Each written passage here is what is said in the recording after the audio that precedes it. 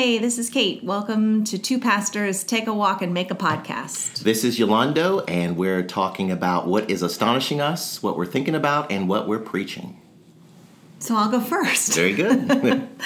So we actually did take a walk this morning, even though it's 22 degrees here, which is really cold for Charlotte. And I'm definitely feeling a little more ready to face the world after taking that walk, although I did not want to at all. I just wanted to curl up in the corner of the Starbucks and eat chocolate and complain about everything. And I guess I'm getting to what astonishes me, but I'm just going to warn you, it's a long way around the barn because this is a hard week and a hard moment in ministry, and I really hate it when pastors talk as if ministry is harder than any other way of being a believer, because there is no way to be a disciple of Jesus Christ without being in ministry. It's just some things we name and recognize and some things we don't. So I don't feel like my life is more arduous than other people's. Mm-hmm. In fact, I mostly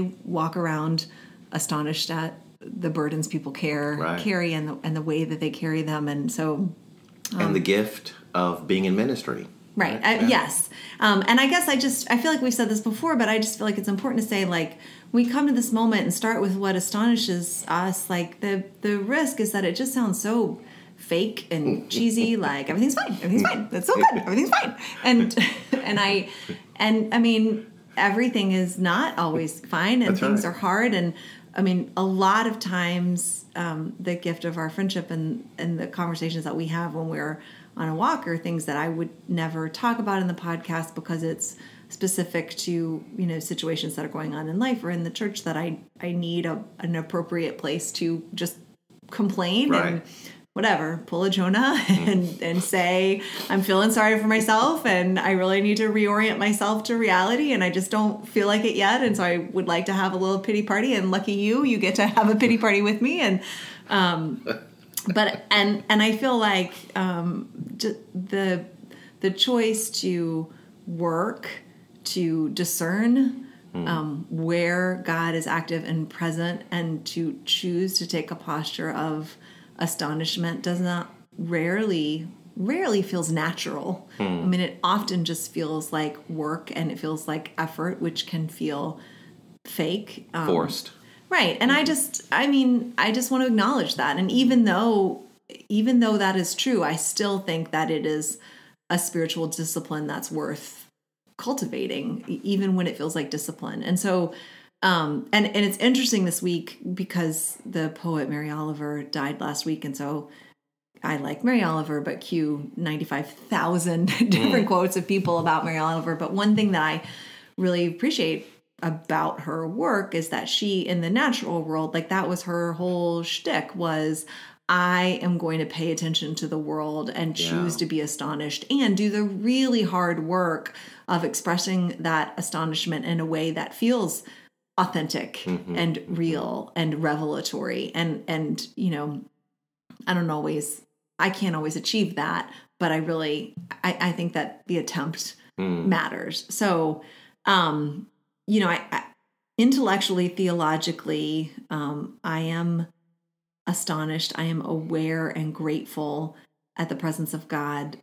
Particularly on Sunday, one of our church members was leading the prayers of the people, and she listened to God leading her to have us do things a little bit differently, and took a risk, which is amazing. And she asked people to sort of clump in groups of 2 or 3 and begin the prayers of the people by sharing what they were thankful for, like what good things God had been doing in their life and in their experience. And so I was standing with 2 men, both of whom are fairly new to the congregation, and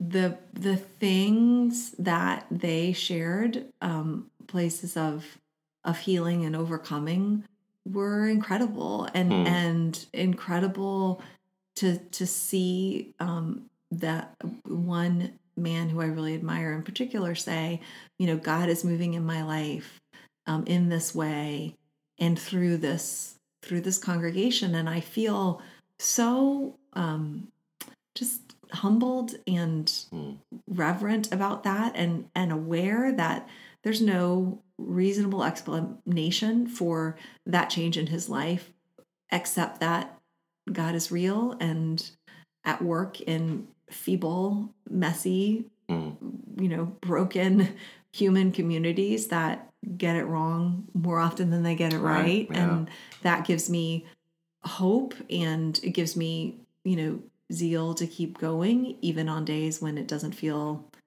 happy, joy. And there are a lot of days it really does, but I feel like it's important to be really authentic that like a lot of days it doesn't. And I'm not going to pretend that somebody's done me wrong or, somebody else is probably like, it's hard to, it's painful to be human and be awake and be noticing and not denying the pain. And particularly when you're trying to create a community where people are able to show up and be honest when things aren't going well and there aren't any quick fixes and we can't solve it for each other. So that was just this really beautiful moment. And it's funny because in that moment, you're in that prayer experience and you have this sensation of like, oh, this is enough and this will carry me through. And it's amazing how much it doesn't emotionally. Yeah. And you just kind of have to, go back and reorient yourself. So I'm just saying that it is difficult to be astonished this moment. Like I don't feel in awe, but I know, I know who God is, and I know how God has been moving, and I know I won't be in this particular space forever, but it's just normal to be in this space, and it doesn't mean that anything is extraordinarily broken. It just means kind of what it is to be human, stumbling after God in this moment. So, so that's what astonishes me. Wah wah. No, that's good in terms of being honest about where you are, and if you're not happy, joy about anything, but yet seeing the reality of God moving in people's lives, and seeing the reality of a lot of people going through very difficult circumstances, and just saying like my feelings are real, but they are not reality, and they are certainly not the reality of who God is. And so not wanting to walk in denial of my feelings, but also wanting to be able to say like, yep, this is where I am and this is real. And it's just not the sum total of what I believe in or what I believe is ultimately true. And so I don't want to put on I don't want to deny them, put on a mask and be fake. But I also want to say, even still, I know that God is good and God is being good to me. And, so, and I'm, this is going to sound, I am not in crisis. It's just days are hard, and lots of people's days are hard. And I feel like we don't always do, we don't do a very good job of making it okay for people to say that things are hard, and making it okay for people to say, but I really am trying to and choosing to walk in joy and walk in hope, even when it feels fake. Even when it's hard. When it's hard and when it feels fake, but I know it isn't fake. And without denying the reality. So enough. Just one last thing about that. If I just look at my own, for example, if prayer, and sometimes I pray when I don't feel like it, when it's not fireworks and holy cow, God is in the room, I still pray because it's a discipline. My feelings might be one thing, but the discipline I value, and I know that even though my feelings don't match exactly what I know to be true about the discipline, I do it anyway, knowing that there'll be a time when my feelings do catch up. Right.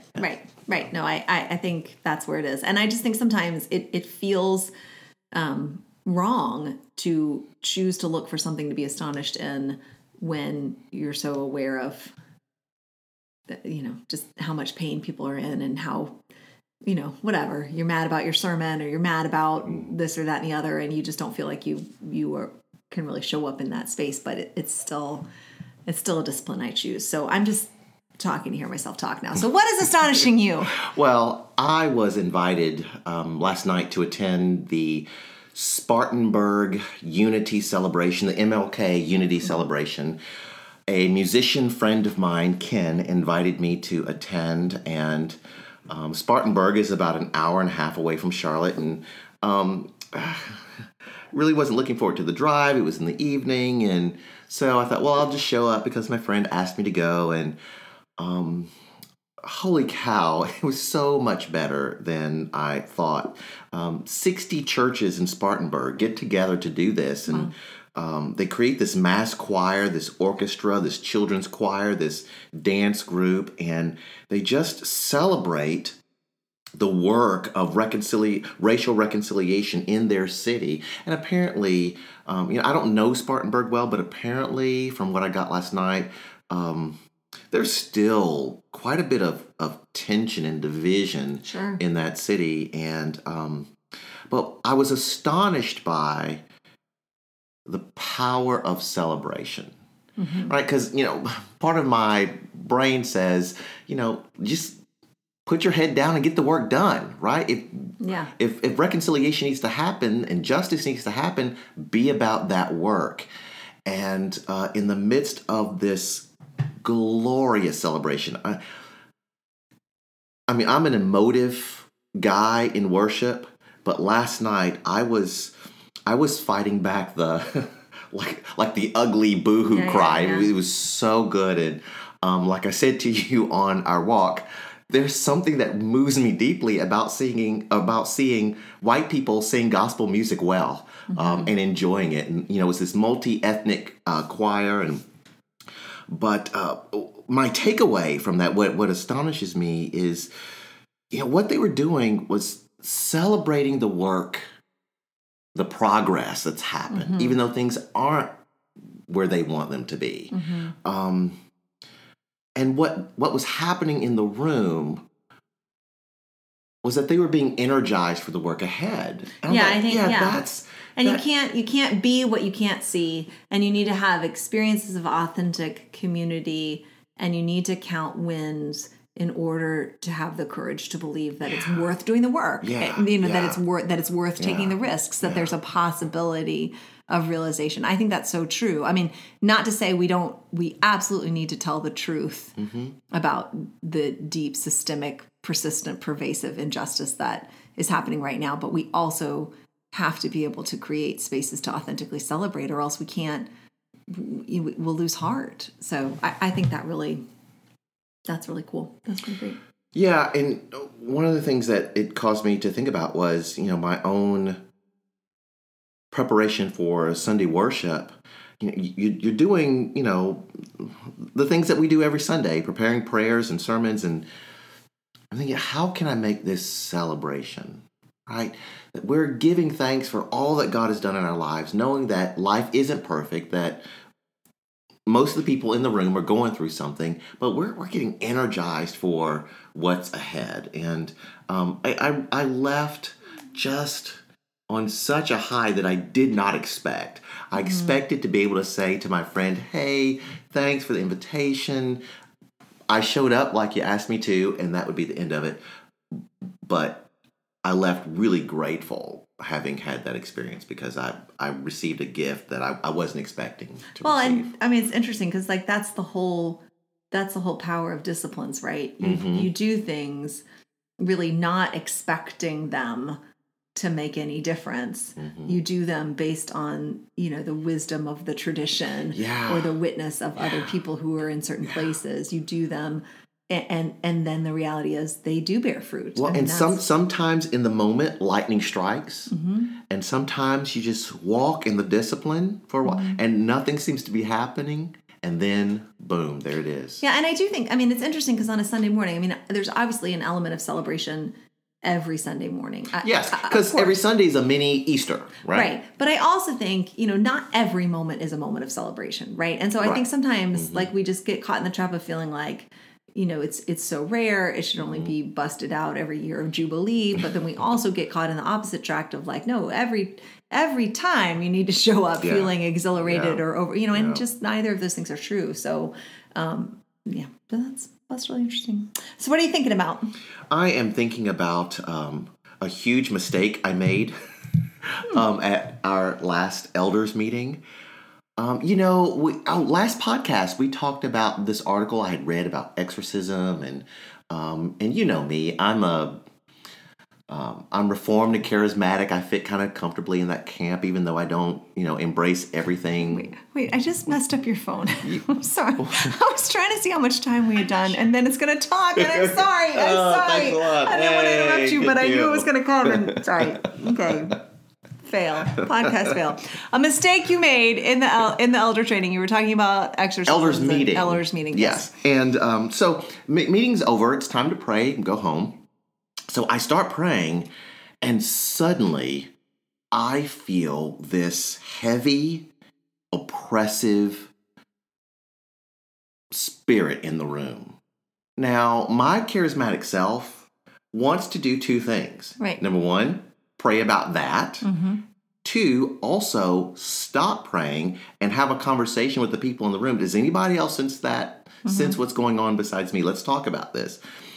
But I've already had conversations. I know my context isn't comfortable with that. The folks at Dorado Church have shared with me, that's not our deal.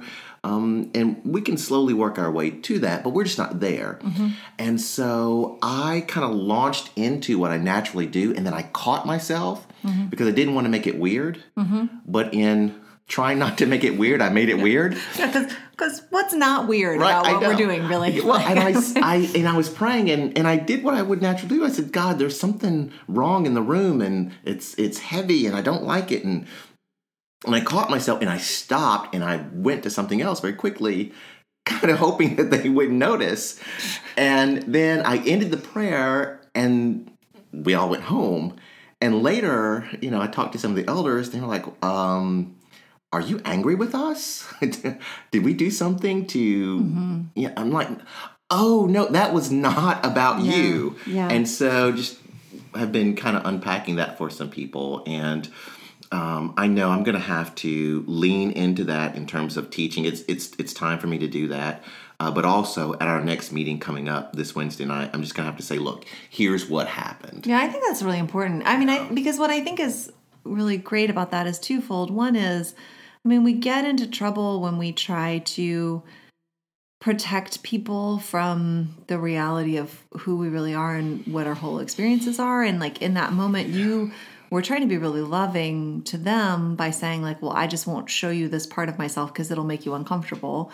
And the reality is it creates a different kind of discomfort when when we're just not able to be really honest with one another, which is to say hey, this might not make you uncomfortable. You don't have to agree with me about this. You don't have to even, think that I'm, right, sane or right when it comes to this. But I need to be honest with you about this is who I am and how I experience the world. And I think, that's hard, particularly if we're thinking about trying to be a growing church and a church where people can show up as who they really are with the fullness of how God is in their lives. We have to be able to create space for people to say and do and have experiences that cause healthy spiritual discomfort to us. Because I think there's a big difference between healthy spiritual discomfort and then unhealthy discomfort. So we talk about this a lot at the Grove, and we've actually talked a lot about adding it as a sixth guiding principle that we as a congregation practice healthy spiritual discomfort.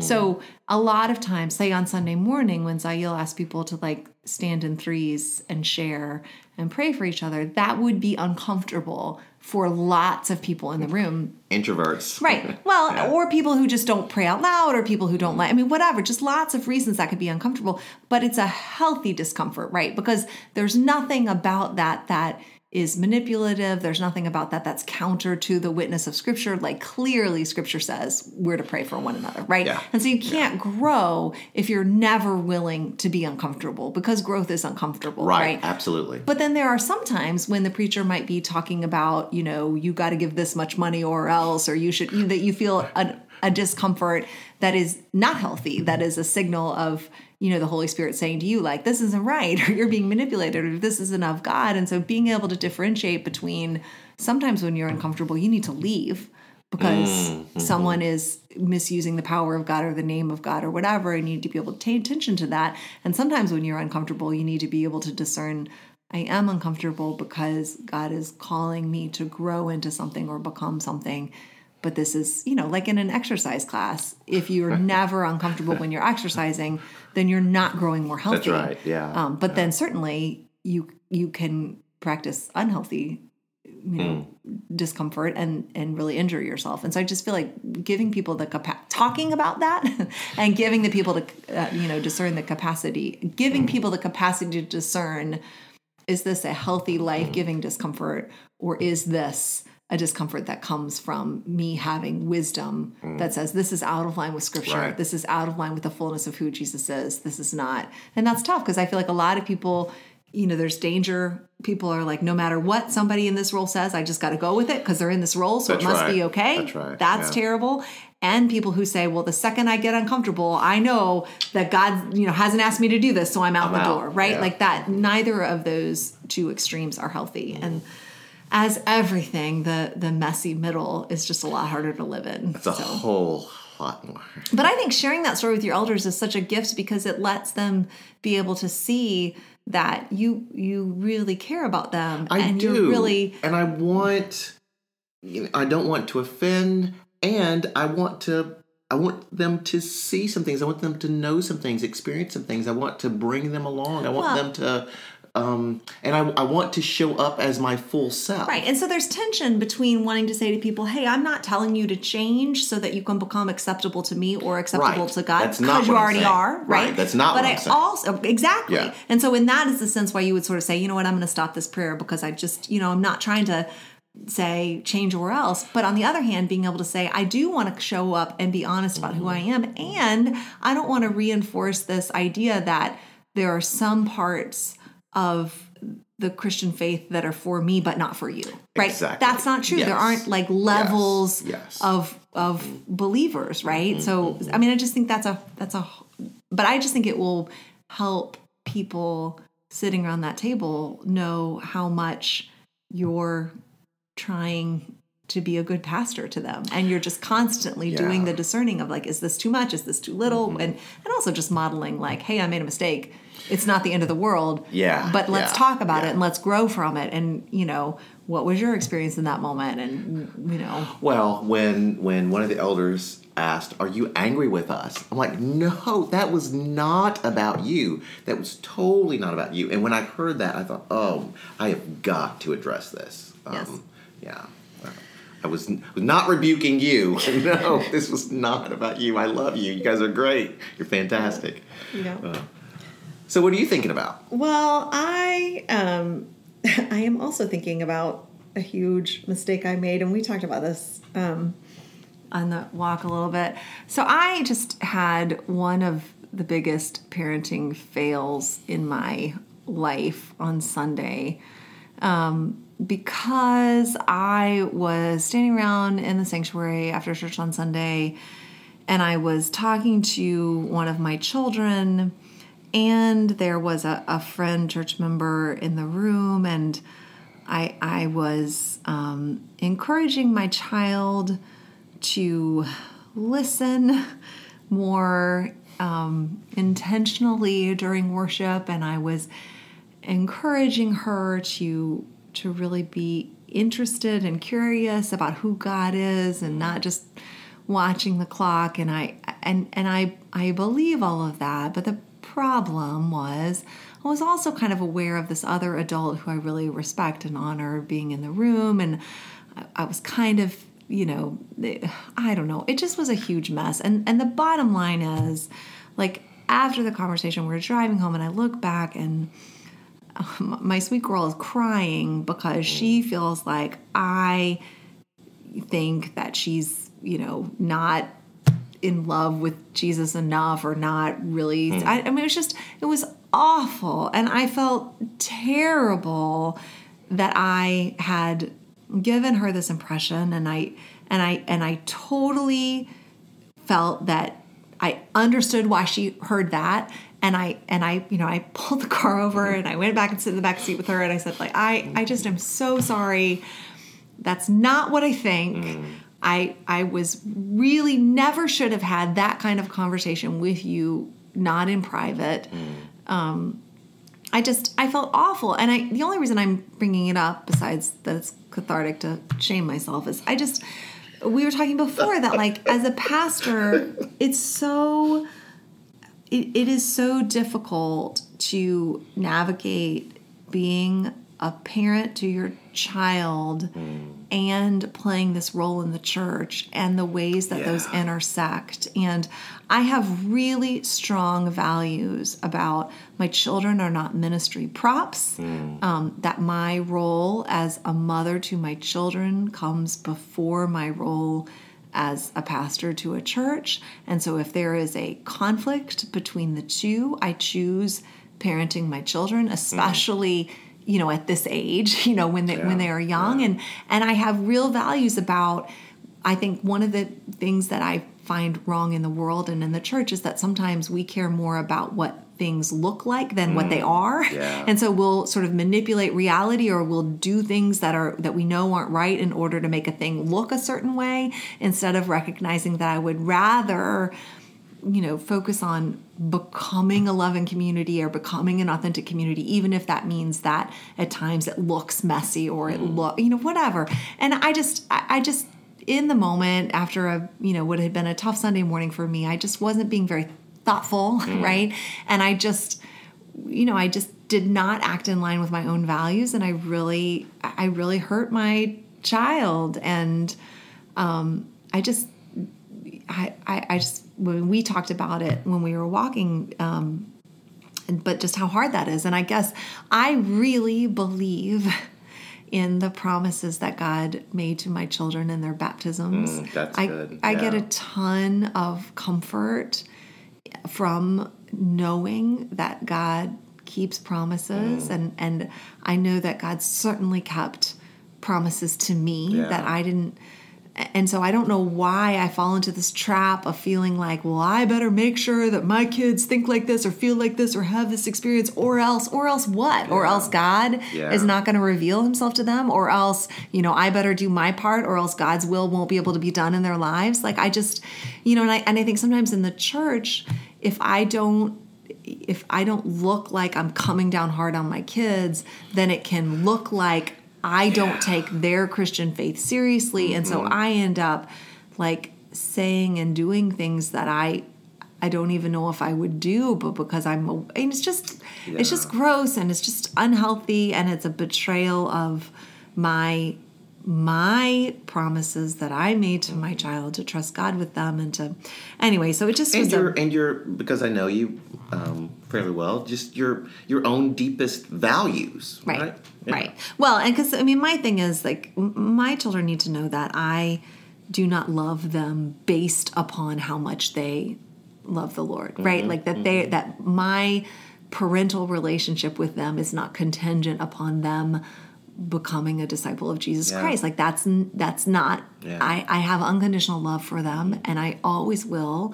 And it's the no matter whatness of God that I'm expressing. That my love is not a tool to be used ever so lovingly to, change them or control them. And that's my value. And so what it costs is sometimes people are going to look at my parenting style and make assumptions and make judgments, and I just have to be okay with that parenting is not a spectator sport. Right. Yeah. But I just, I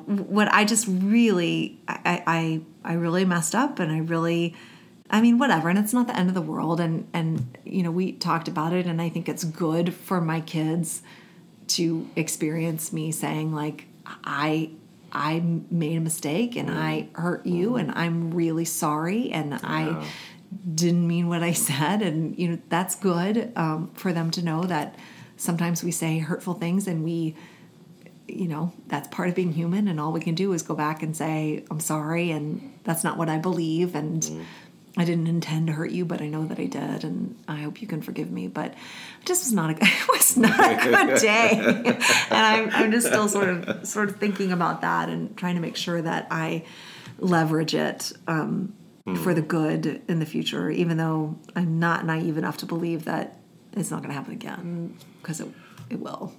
But perhaps, but perhaps not. Maybe not in the exact same way, but yeah. So anyway, so that's good. So what are you thinking about? I know we're almost out of time. You mean preaching? Preaching. Yes. Yes. What are you preaching? Acts chapter 8, verses 1 through 8. It's an interesting text. Stephen has been stoned to death. Persecution breaks out. And the church in Jerusalem scatters. And the believers continue to share the gospel. And then the text, even in those short 8 verses, kind of zooms in on one particular believer, Philip, and he is sharing the gospel, and it says that unclean spirits are going out of people with shrieks, and people are being healed. And the last verse, verse 8, says, and there was great joy in the city. And they're in Samaria. They lived in there in Samaria. And so we are beginning to look at our new mission statement, which begins joyfully sharing the hope of Jesus. And so just that text has been on my mind. It's an example of someone who's not an apostle, not a preacher, Philip, and he is, like the other believers, sharing the gospel and having this supernatural phenomena happen. Demons are being cast out and people are being healed, and so I think, so what am I going to do with that text, and especially in light of our mission statement, sharing the hope of Jesus? And I think what the text is saying, is highlighting for us, is that just as this early church, this non-seminary trained. Wait, what? Are you saying that Jesus can work in a community of people when no one's been to seminary? Hello. No. Shudder the thought. Yeah. We say that as two people who went to seminary and greatly benefited from it. Yes, greatly benefited from it. But I'm looking at it in terms of, we exist to not just think about our own joy, celebrate our own joy in Jesus, but to spread joy. How can we cause our city, be a part of our city, be a part of our neighborhood, rejoicing in Jesus through the ministry of the church? And I'm just looking at those 3 things. They share the gospel. They are, because of the ministry, demons are being cast. People are experiencing the victory of Jesus over the power of the enemy. That's ultimately, I think, what that's about. And then the healing, all that miraculous stuff, especially if you're reading like John, it's always a sign of something, concerning Jesus. And so, Philip and healing, it's a sign of Jesus' power to bring life, Jesus' power to reconcile. And I think what's so interesting about that, it's our discomfort as sort of Presbyterian Christians writ large, or American middle-class Christians, however you want to put it, our discomfort with the inherently supernatural reality of following Jesus. We're just uncomfortable with that.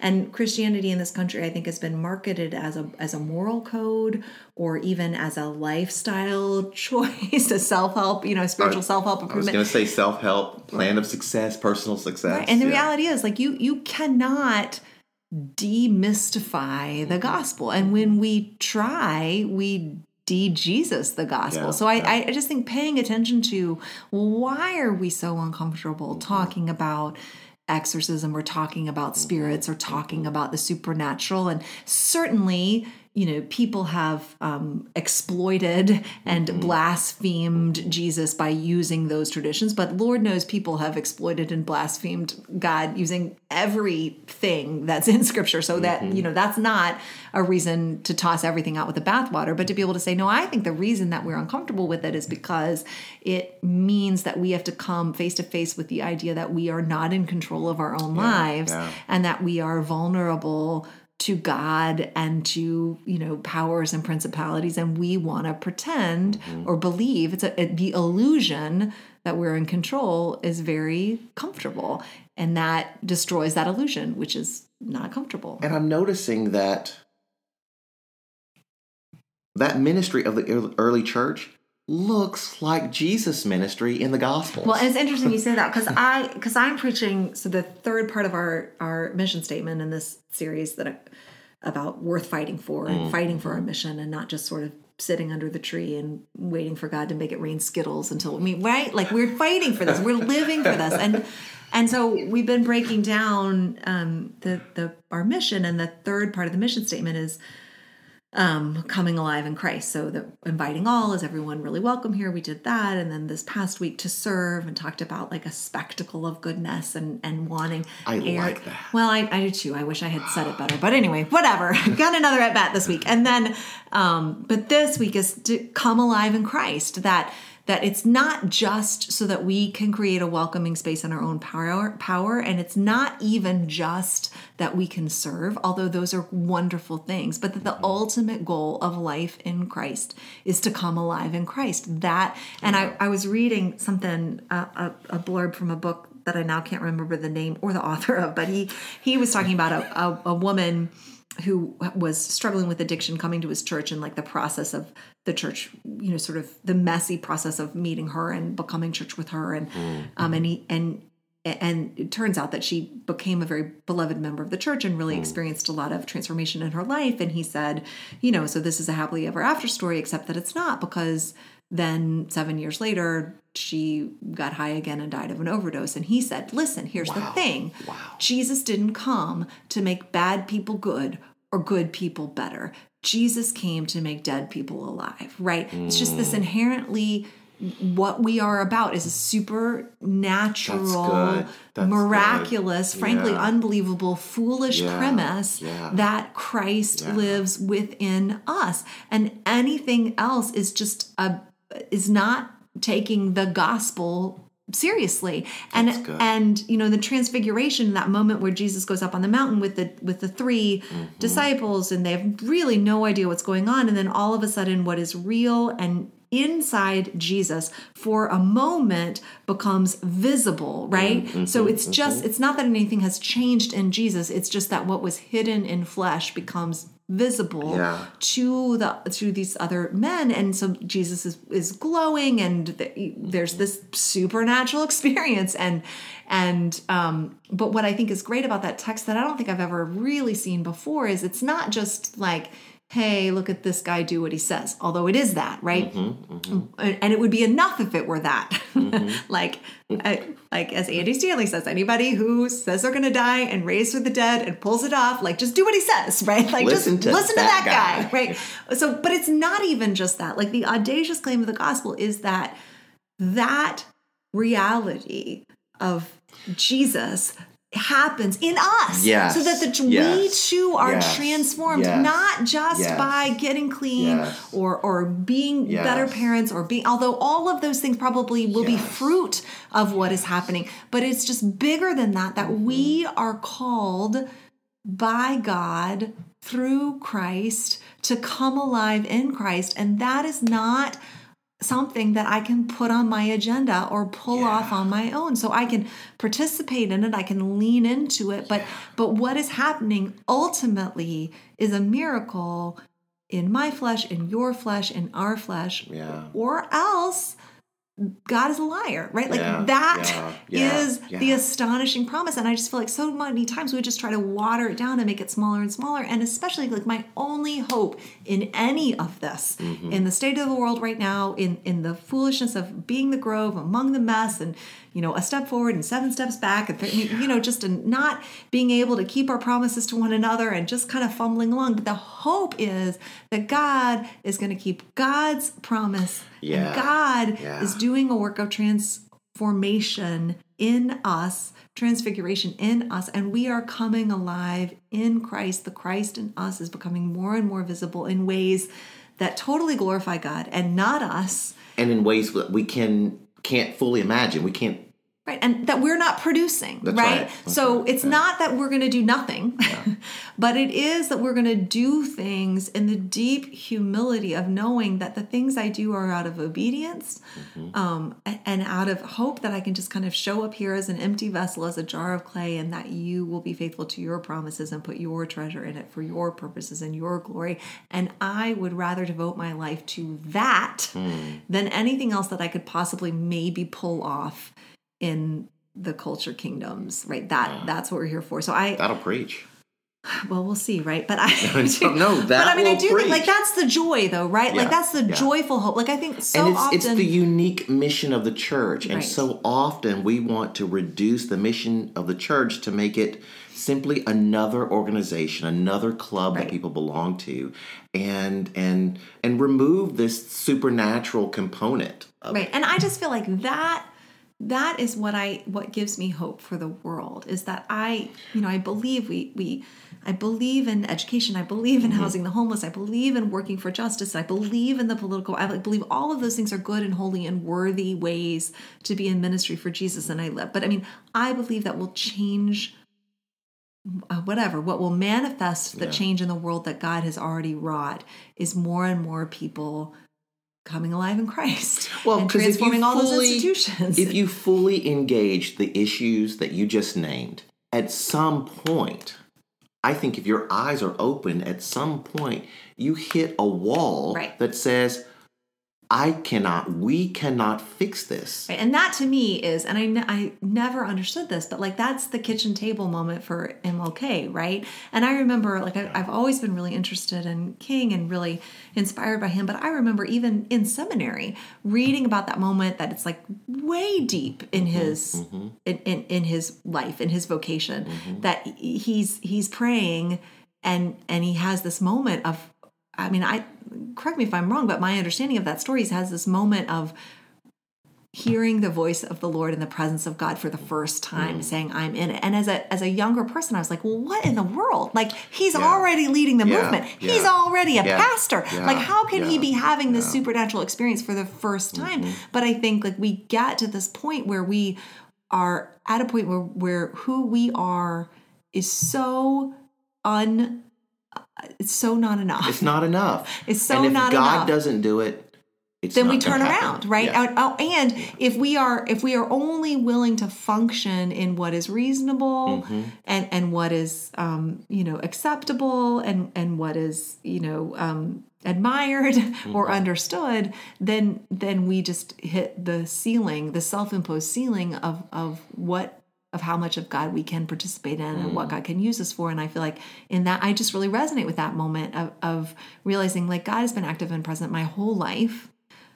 And yet, when I get to certain moments and God gives me the grace not to turn around, I begin to have a whole different experience of the ultimacy of God, which then is just so interesting to think about me like shaming my kid, like, pay attention more in church. Like, if you would only listen to my sermons, then you would know. I mean, whatever. I'm just a mess. But I'm excited to speak, to preach about the Transfiguration and about transformation and just about the reality of like, look, if God doesn't show up in this space, then we're fools. And I'm ready to find that out. Right? I'm just ready to walk in vulnerability.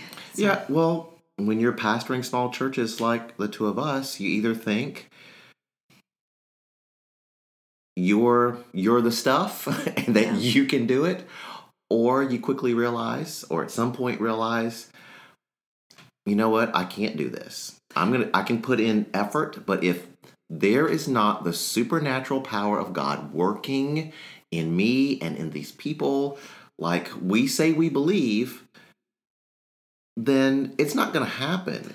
Right. And I think also just in that moment to be able to say, okay, I'm now trying to labor for what is real and not for the appearance of something. And so you realize like, good. Okay, this is about asking God to show up in my life in supernatural, profound ways, and asking God to show up in supernatural, profound ways in this community. And if that is the case, I don't, it has to become irrelevant to me how this community is perceived from the outside. Never irrelevant how it is.